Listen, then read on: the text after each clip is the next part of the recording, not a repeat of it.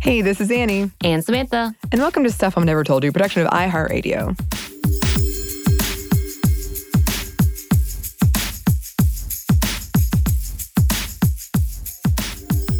So before we get into this one, very quick content warning. We're going to have some brief discussion of rape culture and mental health. Nothing too in-depth, but just to put that out there. And today we are talking about laughter and the history of women laughing, the judgment around women laughing, the feminist reclaiming of women laughing. And we're also going to briefly touch on why we laugh and what it could signal. With all of that, Samantha, how do you feel about your laugh? Oh, I hate it. Yeah? Yeah. My laugh it's really loud. So it's not super loud that you can pick it out. But if it's a dead silent moment, I don't just giggle. I do a yelp first. Yeah. And then it goes into whatever the rest of the thing is. If I'm having one of those moments where I'm having an uncontrollable laughter, I definitely snort. And I wheeze because I can't breathe. That's the level I am. So I hate hearing myself laugh. And I tried one time to really cultivate it into being like a girly, cute laugh. Right. Couldn't do it. Just didn't happen. I was like, well, I am who I am. So there it is. What about you? Yeah. Yeah. I will say I have mixed feelings about my laugh because I feel like I don't have a very feminine laugh either. But then now that I'm older and I think about that, I'm like, well, okay, what does that say? And we are going to talk about that in a minute. However, I will say a lot of people at our office are very complimentary of my laugh. And it's very sweet of them. And I'm still very self-conscious of it because I guess either way, when you draw attention to something, it puts you in your head about it. And this is one of those episodes that as we talk about it, I'm very self-conscious about it. As you laugh. Yes, I know. And that's one of the things we're going to talk about is like all these different reasons that we do laugh. And I'm somebody that I laugh a lot. And I think for anyone listening, that is no surprise.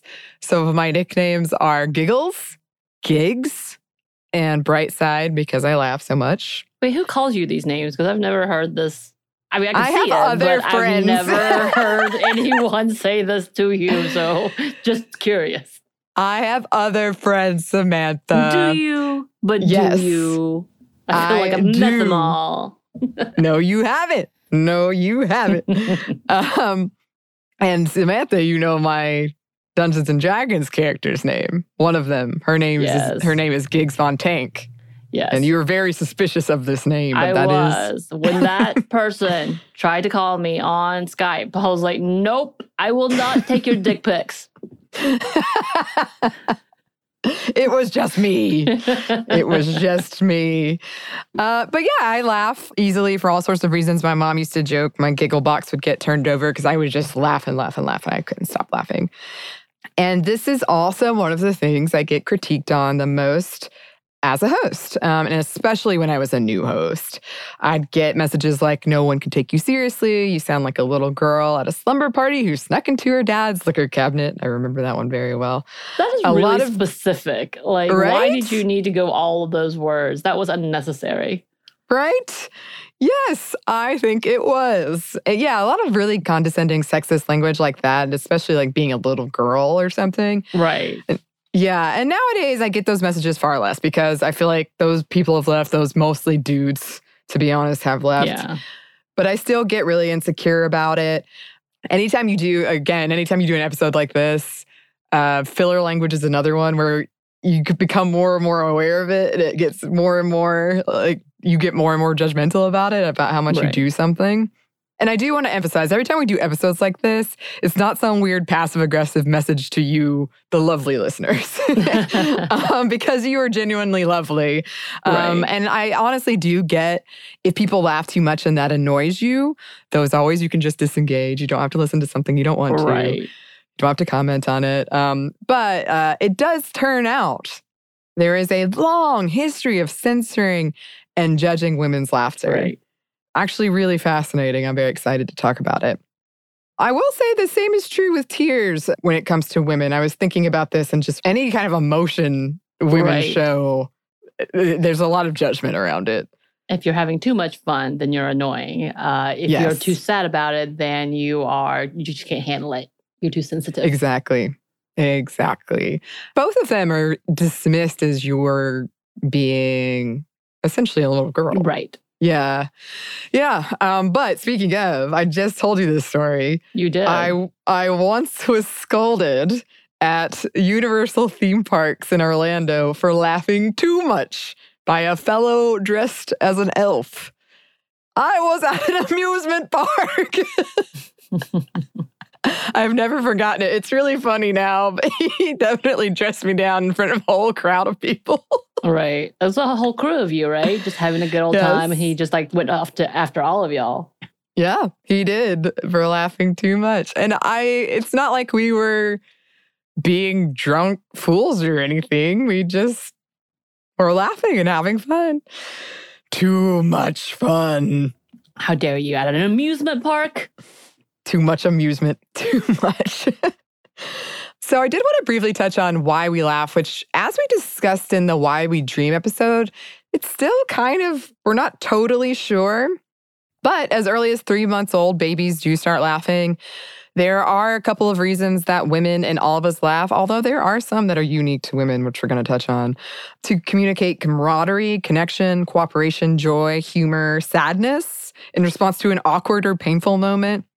People are 30 times more likely to laugh in a group, which demonstrates the social nature of it, which scientists think it's a big social thing of communicating something about how you feel or how you vibe within the group. I feel like it's very contagious too. Oh, yeah. I mean, we talked about that a little bit when we were talking about slumber parties. And I was saying that game I would play, Tummy Haha, the whole point was once somebody actually started laughing, you would all start laughing. Yes. I think that's a big part of TikTok. Again, I'm talking about TikTok. But a lot of the videos that I've seen has been something like contagious laughter or something along those lines. And I will say little baby giggles that are truly enjoying life gets me going sometimes, for sure. But yeah, I mean, it's hard not to at least smile if somebody's really, truly expressing joy or happiness. Let me have this joy. Just say. So, laughter is believed to have potential health benefits. And I think we've all kind of heard this, including as a stress reliever, which is one reason for things like laugh yoga. And I was thinking about this too, because I was like, my neighbor does crying yoga, but I've never heard her do the laughing yoga. Should ask her about that. Yeah. So research suggests that people who laugh more have a lower risk of cardiovascular illness. It's interesting. Yeah, and I think that goes in line with a lot of things we've talked about where stress does cause health issues. So if laughter is believed to reduce stress, then it makes sense it would have at least somewhat of an impact, maybe not a huge impact on these other things. Recent studies have found that across cultures and continents, people can pick up on fake laughter. These studies also found that fake laughter can be useful in terms of continuing or facilitating conversation. So it's not necessarily always a bad thing. Surveys have also found that women prefer telling jokes to smaller groups of people, and even more so small groups of women, as compared to men who prefer bigger crowds to tell their jokes. And many speculate this might be at least part of the reason the women have no sense of humor thing got started, is because men don't see women joke as often because they prefer to tell jokes in smaller groups and more likely to women, which I thought was interesting. Yeah. Yes. And then we did want to talk about the use of laughter in flirting and also its role in rape culture. So plenty of recent studies caught the public's attention, claiming that, yes, humor is what women really want in men. I love a funny man. And yes, this is heteronormative. Certainly in researching this, most of the top results were things like, what does it mean when a woman laughs? How to tell if a woman is fake laughing? And one of the reasons this is believed to be the case is that it indicates you will have fun with this person. I will say, and I think we're about to get into it, I had a very long sexist conversation, meaning like he was being sexist and I almost punched him in the face, conversation with a dude about how he knows that a girl likes him because she will laugh at his jokes and appreciate what he says. And to the point that I'm like, he made it seem that women only laugh because of these reasons and all women fake it. And I had to look at them and be like, no, that's not. Well, I think I made the conversation. Well, that says more about you and how you're not funny and you know this. Right. And so that is your radar. And maybe you should work on your jokes and your personality. Right. Yeah. And we got into it. Yeah. I can see that. But it reminds me of when we were talking about the whole women can't have an orgasm thing, where it's like, right. I think this might say more about you. Exactly. But that is a very, we hear that a lot, right? Is, women are going to laugh harder at jokes that aren't funny from men to show interest, which makes sense. But if what you're saying is, I don't have to be funny, it doesn't matter, that might be a slightly different thing.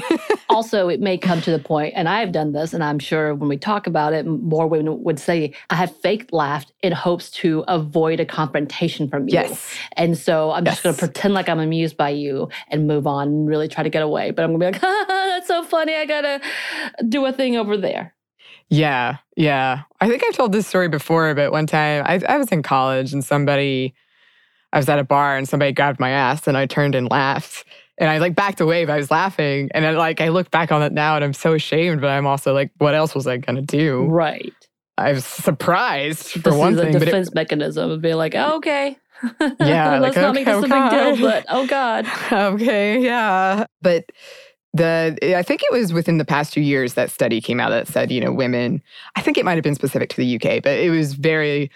it caught a lot of headlines everywhere where it was like, women, funniness is the most important trait or the most attractive trait or whatever. And they do think that's because it's a signal that you can have fun with someone, you can laugh with someone. As always with those studies, though, it's, social things like that are hard to quantify, for sure. Right. I like laughing with a person, for sure. That's also true.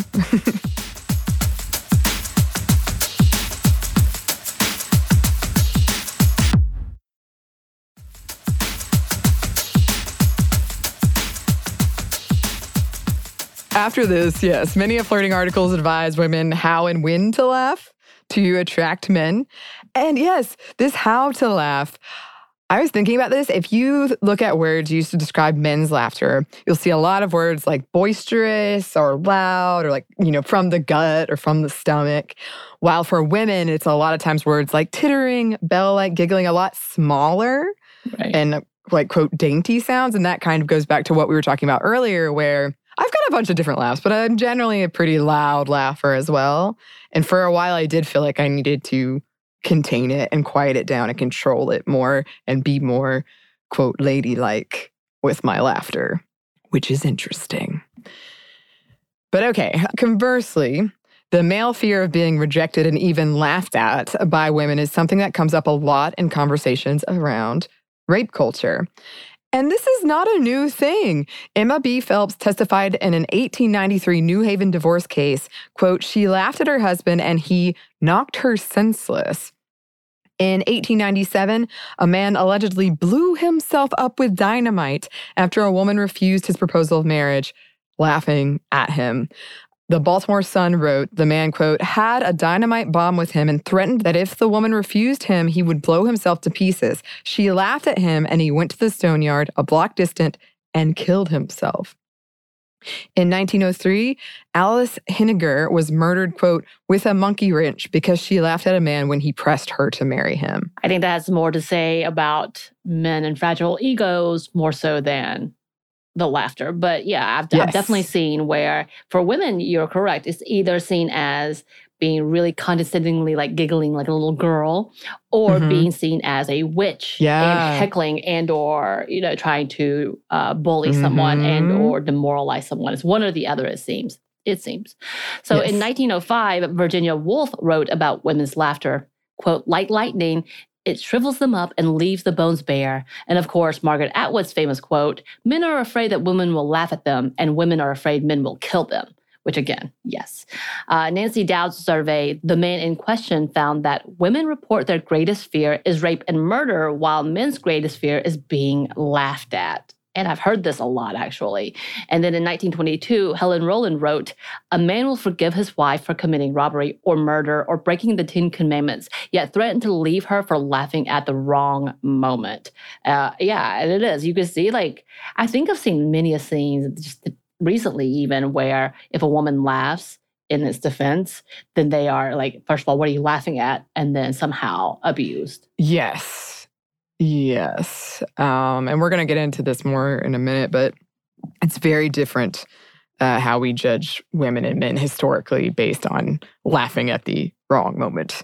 And we just had Halloween and I just watched Practical Magic. And that's why Jimmy hit Jilly in Practical Magic, because she laughed at him about a donut. It's like, oh, the research and true life coming together. There it is. I will say, now I'm thinking about it, I knew the one way that I could win an argument with my brother was to laugh at him.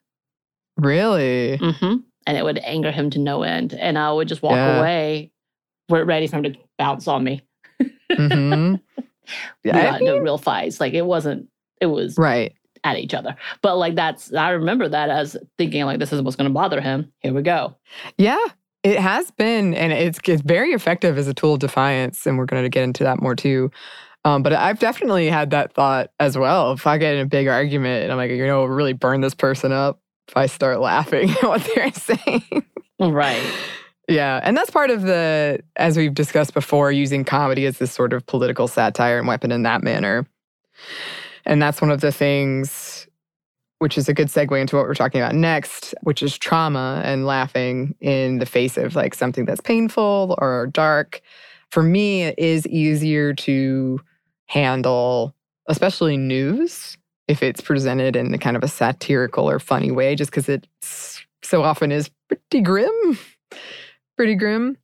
But yeah, as we discussed in our trauma miniseries, laughter is sometimes utilized as a coping mechanism in the face of trauma and grief. I know it's definitely a coping mechanism for me. There wasn't as much information as I thought there would be out there on this, but I did find some articles that said laughter promotes resilience in the face of stress and illness.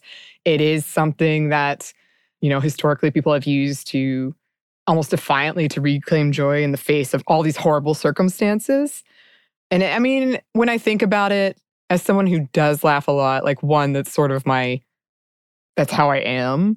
And two, it is a way of being like, okay, I can still find something to laugh at, or it can still be in what for me is normal. And for me, laughing is pretty normal. But it's also like, I just, like I've said a lot, I feel a lot of pressure and I've been socialized a lot to make people happy and to kind of be that person that cheers people up. And that's hard to let go, even in the face of... Right. Or maybe even especially in the face of when you're trying to hold on to something of like hard things, of grief and trauma, and you're just trying to find like something from your quote. Like I like to call it the before and after of my before of who I felt like I was then and then and all this stuff with trauma, and you feel like, all your foundation is shaken. And I would just try to grab onto these like pieces and deal with it that way. And we've talked about this previously, and not that this is an actual scientific statement, but I know this is to me, as a person on the outside, seemingly middle child syndrome, to keep the peace, to keep the happiness. And you are a middle child, so like that, none of that is too surprising. But I think like another part of that, when you're talking about your own trauma and the fact that you laugh, that's your response. And I do too. I actually make sarcastic jokes, which we're going to get into in just a second. But the fact that many people respond when they specifically are talking about their own trauma, which is what we were talking about in this episode. We were like, let's do this episode, because I was very angry because we did get a critique on one of our reviews. Because I keep making the stupid mistake of looking at the reviews. Most of them are so kind and so beautiful, and thank you so much. But the few that come in says negative, I'm like, why do you even take the time? Like, just go ahead and put the 1 star and move on. I don't care. None of the things that you're critiquing us for, we can change. I can't change this about myself. Sorry. And Amy can't change this about herself. Sorry. But one of those was about like, y'all are laughing during serious stuff. Y'all need to get over this. This is so childish type of thing. And we've already told you at the very beginning, this is how we respond. We probably said it in that episode, whatever episode you're responding to, because we talk about a lot of traumatic things. Let's be real. B, you're also not laughing at other people's trauma. You're literally talking about your own experiences, and your response is to giggle, to try to handle it and just try to maintain. And again, I think one of the things that infuriate me in any of those comments or any of these levels is, this is what helped us survive. Why would you come in here and try to take that away when obviously that is a strength for us? You may not see it for that way. You may not see it for yourself, and you may be able to handle it on a whole different level. I don't know. But if it's not hurting you, it's not hurting us, and it's something that can keep us on a steady way without completely going overboard in whatever route, and that could be unhealthy. Why is it bothering you? Why is it bothering you? And I think that just angers me too so much, that we have to criticize other people's handling of trauma when it's not unhealthy. Right. Yeah. And I mean, we did talk about that a lot, especially when we talked about grief as well, and how people feel like grief should look a certain way. And if it doesn't look that way, then you're not grieving enough, or you're grieving too much, or you're grieving the wrong way. And I think, as with pretty much everything we talk about, it's hard to unpack and untangle all of the social factors that go into why you do a certain thing. I think that I imagine a lot of women who use laughter as a coping mechanism, but for anybody, but for women, there's also, like, I know you've experienced this as well, when you do open up and you share something that's really dark and really painful with somebody, it's clear they're really uncomfortable, and then you say something funny or something to lighten the mood because it's just silent, and it's obvious the other person doesn't know what to say, and I don't fault them for that. Like, sometimes there's nothing to say. Right. But you do... I'm somebody who also struggles with silence a lot of times. So if it like goes silent, somebody's miserable, or like, oh, wow, they didn't... Okay. Well, let's laugh then. Let's make this better. It's like when in a much lighter way, it's like when you're on an awkward date and you're like, oh, wow, this is awkward. Let's laugh about it because it's really awkward. Right. I mean, that is exactly. So when we talk about social work, I would talk about the fact, hey, you don't want to hang out with a lot of social workers if you're really sensitive and don't have a dark sense of humor, because we are twisted. Like, immediately, this is the way we cope, and we have to joke about things that are really inappropriate and really, like, yes, we outside of that realm, we're like, this is really bad. We shouldn't do this.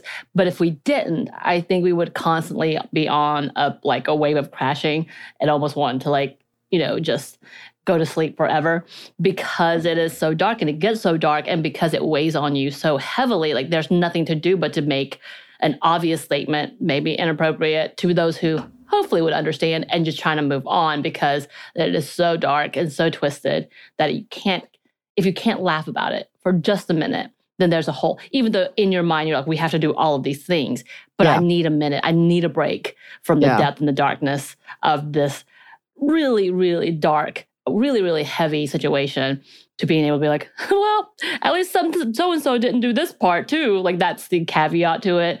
And even though on the outside, they're like, holy crap, what? Why would you do that? It's kind of like, well, because this is how we survive.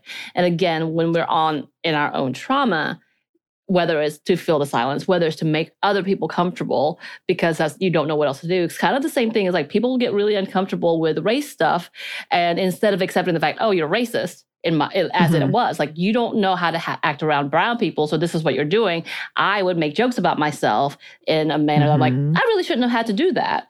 But it's awkward, and I don't know what else to do but to make you laugh and make myself laugh and hope this makes it better. Although it just fits into your racism and prejudice and stereotypical ideas of me. So, awesome. Yeah. And I mean, that's a good point to make, kind of going back to what you were saying a little bit earlier, is, we're laughing at our own trauma, or to perhaps make other people more comfortable with our own trauma. But that's different than like making jokes you have no right to be making. Right.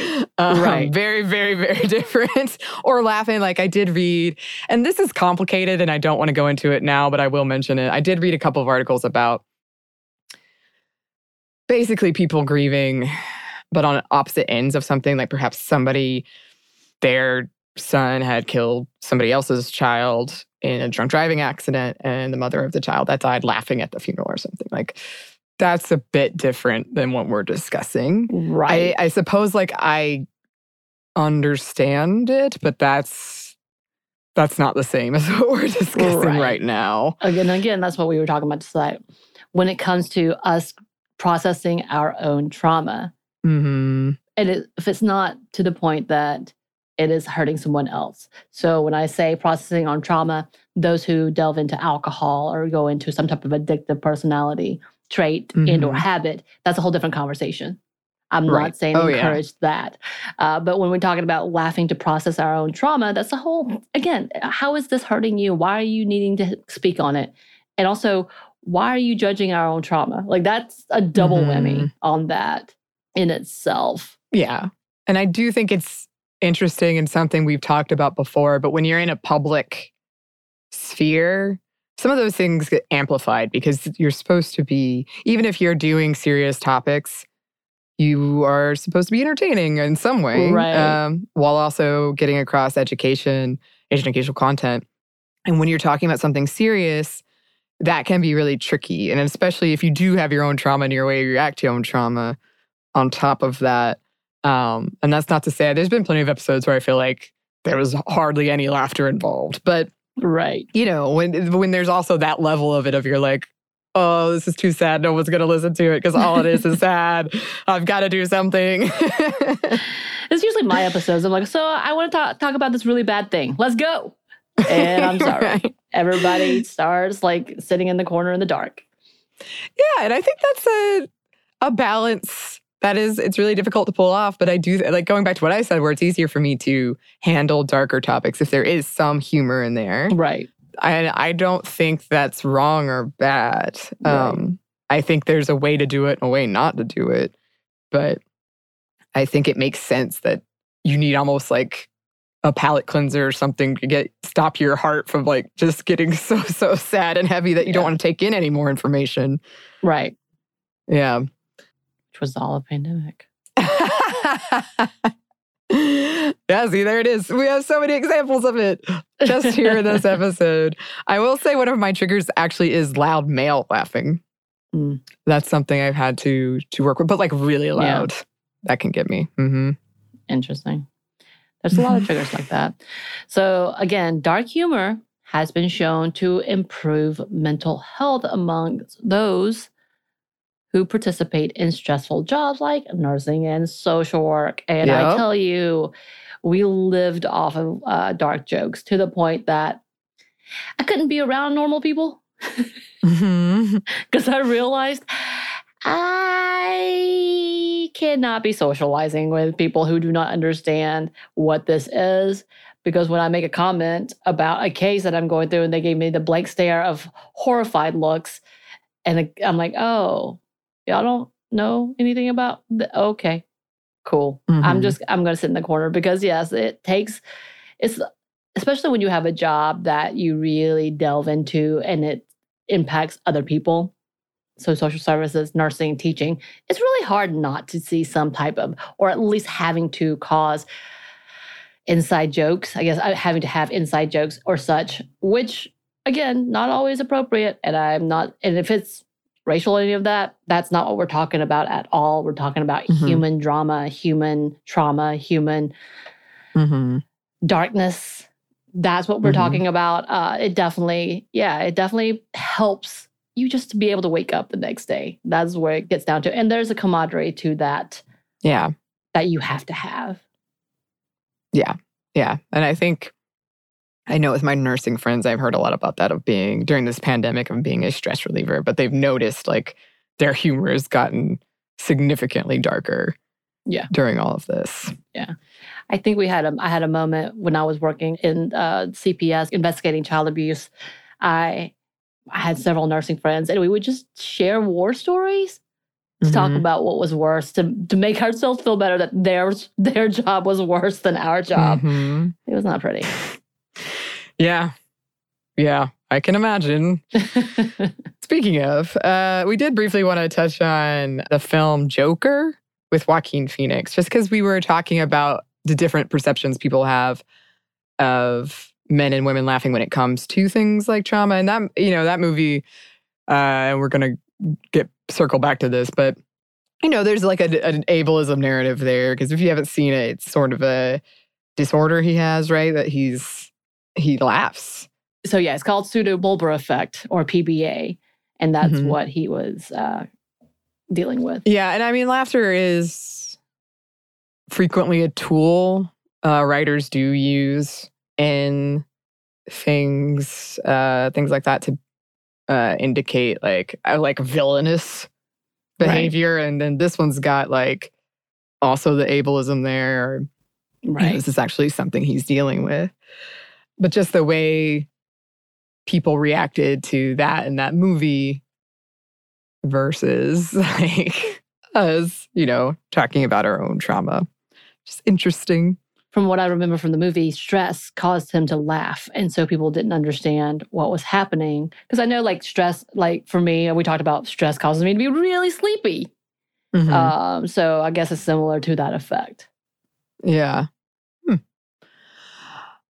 Yeah. I mean, obviously, I don't want to be compared to the Joker necessarily. But yeah, I mean, I guess we know that laughter is a response to stress and trauma. It does make people uncomfortable sometimes, I think, but it seems that the reaction you get when it's women is much more like dismissive, I guess. Either dismissive if it's trauma, or like angry if it's related to dating. Yeah, just to, I feel like we understand that this is a thing, but we're judging people for it, and we're judging differently based on gender, which is interesting.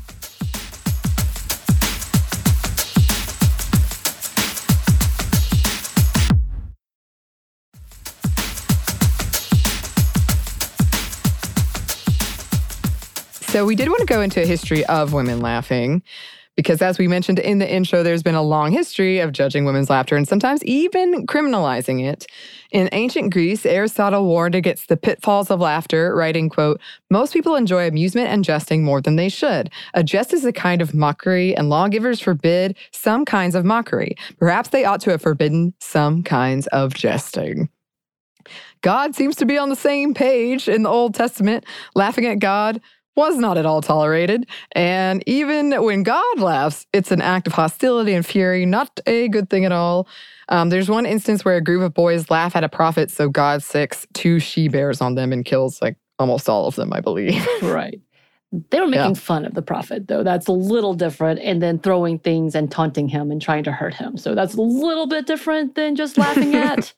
Just saying. So during the Middle Ages, women's laughter was viewed as unruly, coarse, and something associated with the body, and not at all ladylike. As in fact, the whole tee-hee-hee covering of the mouth is what you would often see represented. Women were advised not to laugh, that it was uncouth. Despite that, female characters in literature ranging from the 13th to the 16th century often engaged in laughter. In Lisa Perfetti's work, Women and Laughter in Medieval Comic Literature, she argues that laughter was a way to talk back to the views around women at the time. That jokes and humor around women, which made women laugh, also illustrated to the limited movement agency women had at the time. Often, female characters were written by men as targets to be made fun of, mocked, and kept in their place. In this way, women who made jokes and laughed could be viewed as somewhat subversive. And I will say, like, think about Les Mis. The whole thing is a pretty big tragedy. But the two funny characters was the woman who was essentially seen as a hag, and then her husband, who they were both crooks, essentially, were the funny bit to the entire movie. Everybody else was like, drama. drama. Yes. But those are the characters I've seen being funny or made fun of. Right. English philosopher Thomas Hobbes viewed laughing as a political tool and weapon. He wrote, quote, "Men laugh at the infirmities of others, for when a jest is broken upon ourselves of friends in whose dishonor we participate, we never laugh thereat." In puritanical New England, a woman laughing could be downright dangerous, sometimes believed to be a sign of her covenant with the devil, and particularly during times of prayer or fasting. One such woman was Suzanne Martin. Records indicate that she was executed not only for breastfeeding Satan with her, quote, "witch's tits," but also for laughing at, quote, "such folly" during her trial. So I believe they told her this was her charge and she laughed. And so they're like, which reminds me of The Bitch, which we did a feminist movie Friday on. But the way that movie ends is she sort of accepted being a witch and being in Satan's covenant, I guess. And she's laughing. Right. Yeah. I know, like, in several of the movies I've seen, I can't remember, like, laughing equates to orgasm as well. Yeah. Which is also a no-no. Oh, yeah. As well. So having a fit and hysteria and all that is somewhat related to laughter as well, those terms in itself. So that's interesting. Yeah. 2 women in Chicago were arrested in 1899 for laughing. And in the words of a local newspaper, it says, "The trouble was caused by a new joke on the kissing bug." I love it. What's the kissing bug? I know. With the arresting officer claiming. And then they both laughed so loud they awoke the entire neighborhood. However, the presiding justice was not impressed or concerned. "Well, I guess it certainly is a joke to arrest a person for laughing." And both women were discharged after that. But wow. Wow. I want to know this joke about the kissing bug. I need to know about this kissing bug. I know. Etiquette manuals around the 19th and early 20th centuries instructed women to limit their laughter, that people would look down on them for it, and that it was even potentially dangerous, a sign of female hysterics. A 1902 obituary ran with the headline, "Death from Laughter," and it described a woman who visited the theater to, quote, "enjoy a comedy and instead furnished a tragedy after she became convulsed with merriment." Merriment? Even better. Yes. After a romantic suitor told a woman a joke in 1907 about dentistry, she couldn't stop laughing until she was given some anesthetics. When she came to, she said she couldn't remember the joke, and out of caution, no one told it to her. However, several articles claimed it went as follows. "A man went to the dentist to have a tooth pulled and it hurt. 'Oh, doctor,' the patient said, 'if only humans were born without teeth.' The doctor replied, 'They are, you know.'" Classic. Classic. Here's another example from 1908. A widow named Anna Ferrer attended a dinner party where someone shared a funny joke with her. She started laughing so hard she was, quote, "unable to stop the laughing paroxysm," and, quote, "died before a physician could be summoned." The joke wasn't printed for safety. Can you imagine being the person who told that joke? For literally safety. Killed. Well, they didn't want anybody else to read it and have the same reaction. Which reminds me of the Monty Python skit, "The Joke That Kills," the killer joke. I don't know if I ever saw that skit. Oh, it was like a World War II skit where the British Army, just like after months and months of practicing and assembling a joke in many pieces so people wouldn't read it because it's dangerous in German, they constructed the perfect killer joke. And they would go around, soldiers would go around shouting it at German officers because they didn't understand it so it wouldn't kill them. And the German officers would laugh and then drop dead. But then at the end, of course, they're like, "Well, I want to hear this. What's so good about it?" And they say it in English and then they all die as well. They all die. Nice. Yeah, so that kind of reminds me of the Mary Poppins scene where they're all laughing and they start floating because they can't stop laughing. And they're talking about someone floats away and they all tell jokes to each other. Yeah. I haven't seen that movie in so long, but I do remember that. Yeah, that's the whole scene. So a lot of these advice columns and cautionary tales were coming out as more and more women were entering the public sphere and attending more public forms of entertainment more regularly. So just so you know, ladies, laughing can kill you. Exactly. You better not do it. Better not. Now, of note, there are cases of men laughing at women, typically white women, in areas where their patronage was valuable, and men laughing at them made them feel unsafe and being arrested or ejected from public venues. So that did happen as well. Interestingly, women may have participated in highly derided sobbing clubs at the time, and men's laughter was often seen as something that was just or good in the face of their sniveling, as it was called, and particularly laughing at entertainment geared towards women, which was incidentally where men were most likely to be punished for it, again, because people didn't want to lose the patrons who were paying to see these things. And in puritanical America, laughing at a tragedy was viewed as something akin to a sin. That was real bad. A mind frame that carried over into more modern times. Kind of relates to some of the stuff we've been talking about. During the late 19th century, there was a spate of articles claiming that across the country, men were laughing blasphemously during church services, and some of them did get arrested. You know, I'm thinking more and more about laughter being used like it's a sin. Like when you see demonic possessions, they're often laughing. And then I know that there are several diagnoses where they talk about inappropriate laughing because it doesn't fit the emotions. So therefore, maybe they are A, B, C, and C, some kind of sociopathic diagnosis, which I'm starting to think about that. Keep going. Yeah. So where we are now, in our more modern times, women's laughter is the subject of penalization and also of feminist thought. So just in 2017, a Code Pink protester named Desiree Farouz, sorry if I mispronounced that, was arrested after laughing during the confirmation hearing for Jeff Sessions to become Attorney General after a Republican senator said that Sessions had, quote, an extensive record of treating all Americans fairly under the law. Not gonna lie, I would laugh too. She potentially faced a $2,000 fine and up to a year in jail. But the judge ultimately ruled that laughing was not adequate grounds for guilt and that, quote, it was disconcerting that the government made the case in closing arguments that the laughter in and of itself was sufficient. Yes, it is disconcerting. The government motion filed against her claimed that she was arrested because she sought to impede and disrupt then Senator Sessions' confirmation hearing by drawing attention away from the hearing itself and directing it instead toward the defendant's perception of the nominee's racist views, policies, and voting record. I'm not laughing because of the way he said it, but I'm like, but it did. And all she did was laugh. So for you to take that as that, I think, again, says more about you, whoever filed these charges, than it does about her. Professor of law at the University of Michigan, Catherine A. McKinnon, wrote of this incident, criminally charging and potentially sentencing Mrs. Farouz for a brief spontaneous injection of political laughter as disruptive when it, at least, so clearly looks like an overly thin-skinned reflex reaction to a woman appropriating what is usually a masculine form of power, ridicule, public humiliation by humor, and in this case, political speech against racism.